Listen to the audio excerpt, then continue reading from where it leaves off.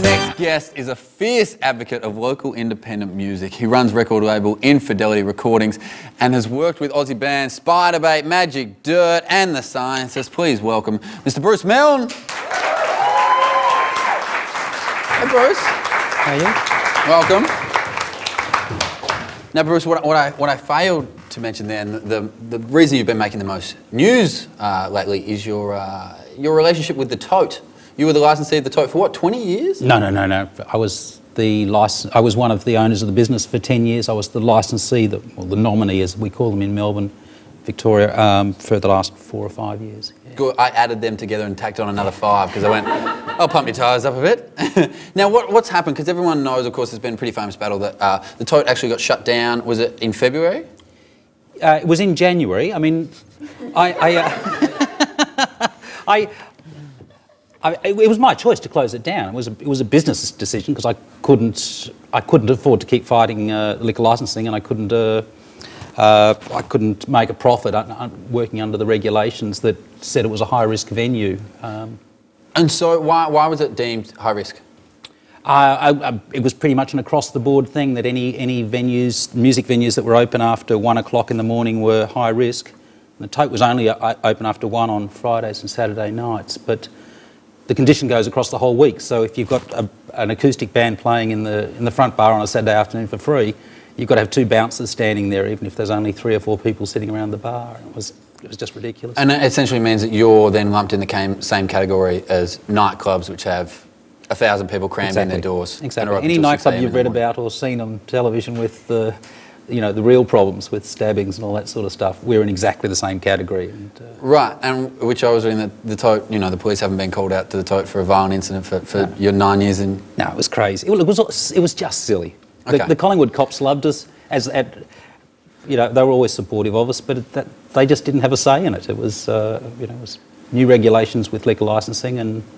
Now, and there was a point where I believe you thought the battle for the Tote was over, but there's been massive protests. There was one I went to in the city, which they say 20,000 people. I think there was more than 20,000 people there, and people like Paul Kelly and Missy Higgins turned out to save live music. Yeah. It must be amazing to see such a turnout of that. It was incredible. Just to see the Melbourne music community, musicians and fans, actually getting themselves organised and doing something. I've been putting out records and going to gigs since the mid-'70s, and this was like the first time I'd seen anything like it. And like you said, musicians and bands. This protest started at 4 p.m. It was good to get. This is a cross section of people that you're just happy if they're out of bed by that time, But it is each person in this category. That's got to be worth like 5 businessmen. It is great. You know what I mean? Because it's a lot harder to motivate and get them out of bed. Yeah. I'm a comedian. I'm not out of bed before midday, so I feel like I can throw stones in this area. But the Tote, it's reopened. It's reopened, so I don't know why you got me on the show. I don't either. No. But it is, because it's a great story, and it kind of represents a lot of our battle for live music in Melbourne to keep going, and it is such an important thing. What can people do in terms of, obviously, go out and see gigs to support live music and keep it going, but it is such an important part of our city. Yes.